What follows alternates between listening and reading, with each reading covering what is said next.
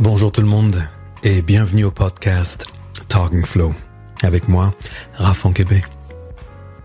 Aujourd'hui, j'aimerais vous parler d'un sujet dont je me retrouve à discuter régulièrement avec les professeurs que je forme. Le conseil que je vais vous donner est celui-ci. Si vous êtes prof, prenez des risques et montrez vos erreurs. Je vais commencer par ce qui peut sembler être une déclaration audacieuse. Si vous n'échouez pas, souvent, vous ne travaillez pas correctement. Ma croyance est que les profs doivent prendre des risques en face et avec leurs élèves, et souvent. Pourquoi est-il important d'échouer, et surtout en face d'un public ? Parce que cela montre nos limites, et cela met magnifiquement en valeur nos objectifs, nos ambitions, le voyage que nous faisons et donc celui qu'on invite tout le monde à rejoindre.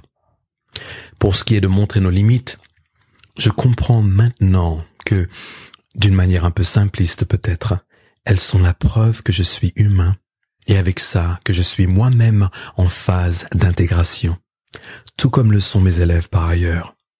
Donc, j'aime penser que nos limites nous rendent accessibles.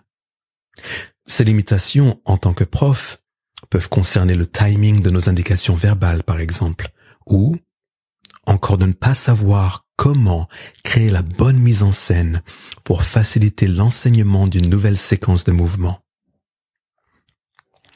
Le fait que vous essayiez quelque chose de différent et d'une manière différente implique que vos élèves peuvent améliorer leur capacité de recevoir, d'apprendre et de comprendre des instructions qui vont devenir de plus en plus raffinées. Et avec ça, vous leur faites travailler leur cerveau et non pas juste leur corps, d'une manière encore plus imaginative. Quand je dis que de nous permettre d'échouer devant nos élèves montre au grand jour nos objectifs, je fais ici référence au bon vieux dicton « Si vous savez où vous allez, vous êtes déjà à mi-chemin ». Parce qu'en montrant notre intérêt pour un objectif particulier, nous disons aux gens à quel point nous allons nous engager à travailler dur. Et avec ça, on leur donne une source d'inspiration pour nous rejoindre et s'impliquer avec un engagement similaire. Ou non. Alors, permettons-nous, en tant que professeurs, de faire des, entre guillemets, conneries, de la même manière que nous allons permettre à nos élèves de faire leurs conneries lorsqu'ils ne savent pas quoi faire de leur pied droit et de leur genou gauche, dans le cadre de ce nouveau puzzle physique et cognitif que nous leur donnons. Maintenant, je ne dis pas « faites n'importe quoi et n'ayez pas peur ». Je dis que ce qui est vraiment important, c'est de cultiver une certaine résilience face à l'erreur, tout en développant notre capacité à ressentir et à affiner ce que nous enseignons et comment nous l'enseignons. Il s'agit d'ajustements fins. Et cette finesse implique que nous nous trompions, et bien plus qu'une fois.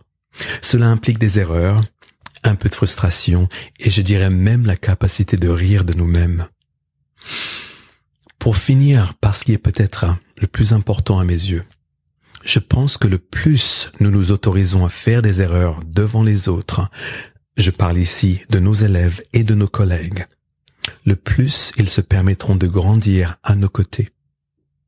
Notre travail consiste alors à continuer à élever nos propres standards en incarnant la confiance, la foi, la patience, la compassion humaine, l'empathie et en montrant que nous sommes amoureux du processus qui nous amène à devenir meilleurs.